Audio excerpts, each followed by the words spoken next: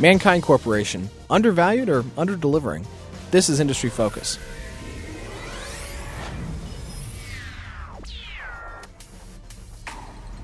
Hi, Fools. Healthcare analyst Michael Douglas from The Motley Fool here, and I'm on the phone with Todd Campbell, one of our contributors. Todd, welcome back to the show. I'm glad to be here. Fantastic. So we got a question. We love getting questions, by the way. Please fire us a question. The email is industryfocus@fool.com. Again, that's industryfocus, all one word, @fool.com. So please send us emails. We love getting questions. And we got a question today from Krishna, who writes, listen, I've been following Mankind and astounded at its market cap despite the approval of their drug and partnership. Would love to get your thoughts on the company. So I'm not going to hold anyone in suspense. I'm pretty bearish on Mankind. Todd, I know you are too. But before we get into kind of the reasoning behind that, let's start with some background on the company. So Mankind Corporation, I think one of its big selling points, Al Mann, is this just really well-known, he's a billionaire, right? Big-time investor, who has just led company after company and just done such a good job of monetizing products. Mankind struggled a little bit more than some of the others, though. Yeah, he bit off a lot. There's no getting around it. I mean, basically what Mankind is trying to do is revolutionize diabetes treatment. You know, for generations, the treatment regimen has been, okay, I go to metformin, then when metformin doesn't help me with my diabetes any longer, then I go to insulin. And insulin is usually taken either short-acting insulins at mealtime, and then there's oftentimes a long-acting insulin that can be taken in the evenings. But those are injection-based drugs. And heck, people don't like to inject themselves. So Al Mann looked at that and said, you know what? We can build a better mousetrap. What if we were to develop something that worked a little bit like a inhaler that an asthmatic would use, but instead of delivering asthma medication, it's delivering insulin directly into the lungs. Works more effectively, works quicker, faster onset, a little bit easier dose, less patient burden, if you will. And that's a huge issue in diabetes. I mean, you have a roughly, I think, 40% or so of people who fail to take their diabetes medications as prescribed. So essentially what, Al Mann was trying to do here was build a better wheel. Mm-hmm. Take something that is working right now, which is injected insulin, and make something better that's easier for patients to use. And when you think about the opportunity there, if you can, this really simple, tiny inhaler. I mean, there have been a lot of comparisons to Pfizer's Exubera, which was also an orally delivered mealtime insulin, but the delivery device was clunky. It was large. It was awkward, and it sold atrociously. And something that a lot of folks have done is they've sort of compared Exubera to Afrezza, the Mankind drug, and said, well, is this just going to be another Exubera? And I think that was one of the big concerns about it. But with Afrezza, it's a much smaller delivery device, a lot less kind of clunky and sort of weird to carry around.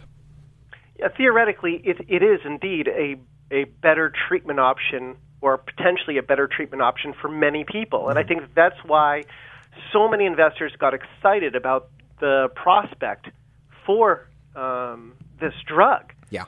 However, Mankind's path, I guess you'd say Afrezza's path to approval, was anything but smooth. It was very rocky. And as a result, the company took on a tremendous amount of debt, and ended up having to, find a marketing partner once they did get approval last summer. That marketing partner, Sanofi, stepped up and gave them $150 million up front for global rights to commercialize Afrezza. They also agreed to pay Mankind $775 million in potential milestone payments that may or may not ever end up getting paid. Mm-hmm.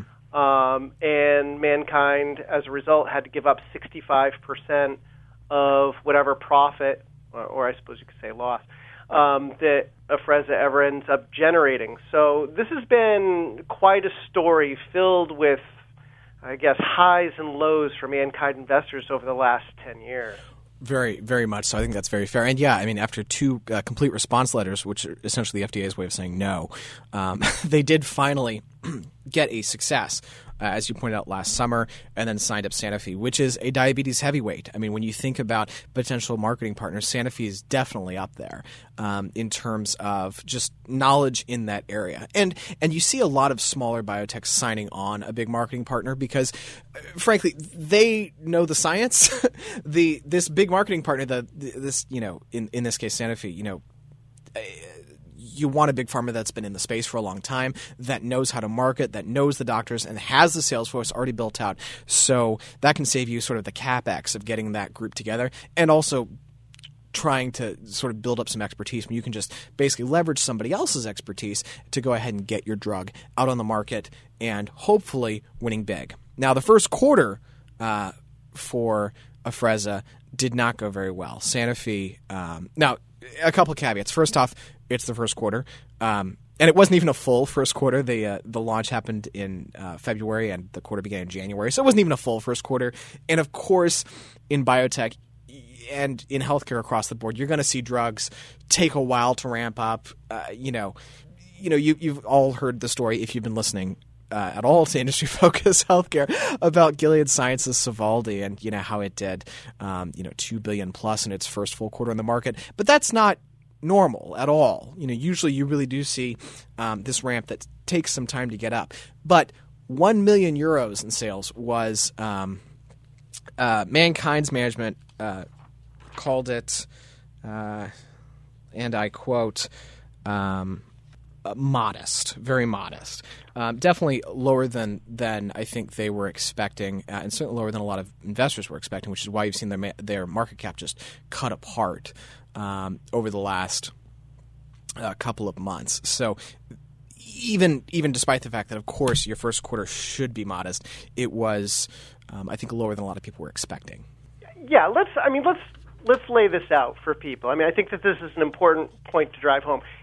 There's a huge market opportunity when you consider the fact that estimates peg the diabetes population at growing 205 million people between now and 2035. Mm-hmm. So there'll be almost 600 million people on the globe with diabetes that will, most of which will at some point end up needing some form of insulin. So the market potential there is huge. They've lined up with Sanofi, which is a powerhouse in diabetes. They market Lantus, which is the long-acting insulin, had $7 billion in sales last year. Sanofi knows what it's doing and knows how to commercialize a drug.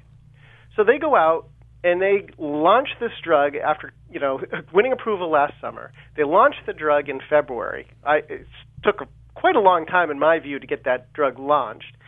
And now they're coming back and they're saying, okay, how do we do in the first few weeks after the launch? Now, the temptation for investors is to look at the press release from MannKind and not dig any deeper. Sure. And I think this is one situation where you really had to dig a little bit deeper because it was actually I think it was the Q&A section of the conference call where MannKind's management said, admitted basically that Sanofi said there was that 1 million euro number out there. They said, hey, it was 7.1 million in product shipments to Sanofi. From MannKind's perspective.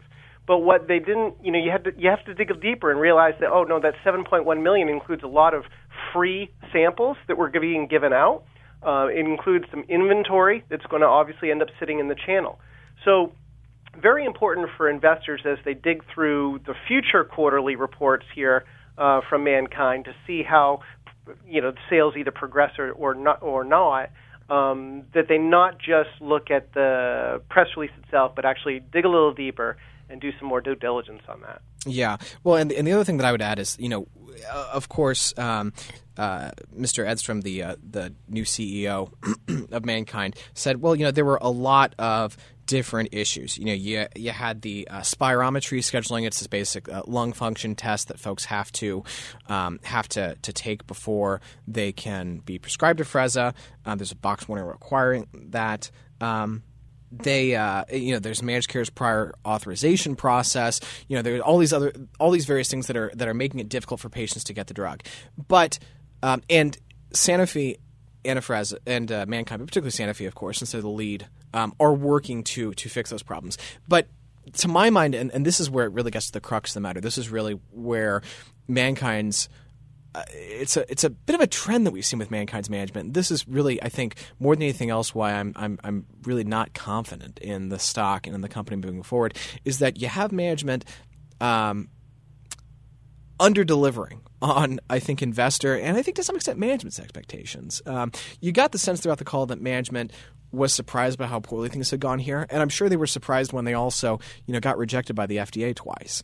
And here it's very clear that there are these issues with Afrezza that you'd think in that 9-month lead-up period to the actual launch that they would have done some solving for. And it just doesn't appear that that's happened. Exactly. I mean, you look at the conference call, you read through there, and you come away thinking, yep, I understand that it's hard to get an appointment with the doctor, and I understand that most of these doctors that are doing the prescribing don't have this test on site, so they have to send someone to another facility, then get the test back, and then call them up, and then get them started on the 10-day sample, and then after that write them a script. So I understand all of those things could be delaying script demand, but really, shouldn't some of those issues been contemplated ahead of time? And maybe some solutions been put in place? I don't know. I think it's a fair question that investors might want to be asking. They are saying, okay, listen, we think we can address some of these issues. I mean, as time goes by, we're going to end up getting, you won't have to worry so much about the pre-approval process. We're thinking that maybe we can make this equipment available and help doctors get this equipment into their offices so they won't have to send them off-site, and we might be able to launch a program as soon as August that helps people do that. I mean, these are all, things that the companies are trying to put in place to be able to kickstart script demand by year end. Right. But I think it's fair to be able to ask the question: should these really have been surprises? Well, and the other piece, and again, in healthcare, valuation is always kind of problematic because can you really predict what's going to happen with a drug?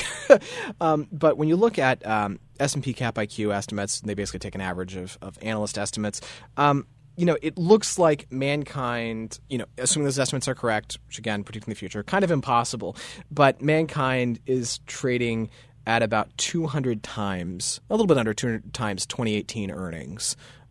Based on those Cap IQ estimates and its market cap today, and about 100 times 2019 earnings. Not cheap, not at all cheap in healthcare, particularly given that we're years away from that possible turn toward profitability. You've got cash burn concerns. You've got the fact that the launch, you get the sense it's not going nearly as smoothly as it should be. I mean, Goldman Sachs just cut their Afrezza sales forecast in half because of uptake being so slow. And when you think about that, the MannKind gets 35% of profits or losses. The numbers that Fierce Pharma reports, at least, that a lot of analysts are kind of estimating, around $600 million or so in peak sales. It's not really that much. And once you back that out into earnings potential, it doesn't really look that impressive.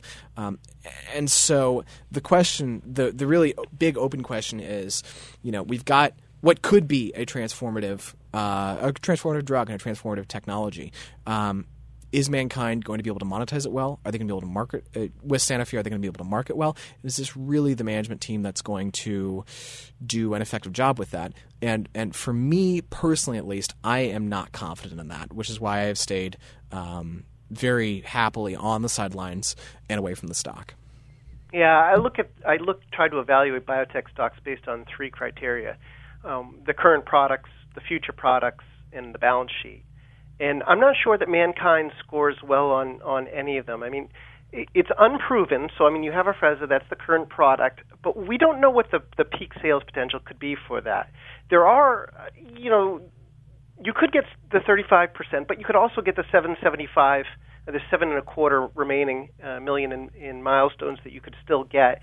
But those are no guarantees associated with that, and a lot of those are going to be sales-based milestones. So who knows? You can't really consider that. So, Afrezza is an intriguing drug. It could be a good-selling drug, but I'm not convinced necessarily at this point that it's a billion-dollar blockbuster.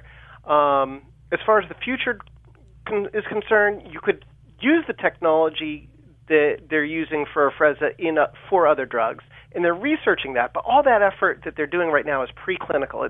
It's too early stage for you to try and stick a number on it and say this is worth X. And then as far as the balance sheet, it's not rock solid. I mean, they had to spend a lot of money on these trials with the CRLs that they got back from the FDA, et cetera. And, even if you back out the Sanofi collaboration revenue that's sitting as a liability out there, the company still owes $150 to $200 million. So, I wouldn't say that its balance sheet is overly fantastic either. So based on those three criteria, it just doesn't pass muster for me. And that is just our 2 cents on the company. Of course, we don't give investment advice. We just do some research and give our 2 cents. Before we go, I want to make our listeners aware of a special offer. If you're looking for more foolish stock ideas, Stock Advisor may be right for you. It's our flagship newsletter started more than 10 years ago by the co-founders Tom and David Gardner of The Motley Fool. We're offering the lowest price out there for our industry-focused listeners, $98 for a 2-year subscription to Stock Advisor. And you'll get 2 stock recs a month with insight from a team of analysts. Go to focus.fool.com. Take advantage of that deal. Again, that's focus.fool.com. As always, people on the program may have interest in the stocks they talk about, and the Motley Fool may have formal recommendations for or against, so never buy or sell stocks based solely on what you hear. With that said, for the Motley Fool, I'm Michael Douglas. Thanks for listening in, and Fool on.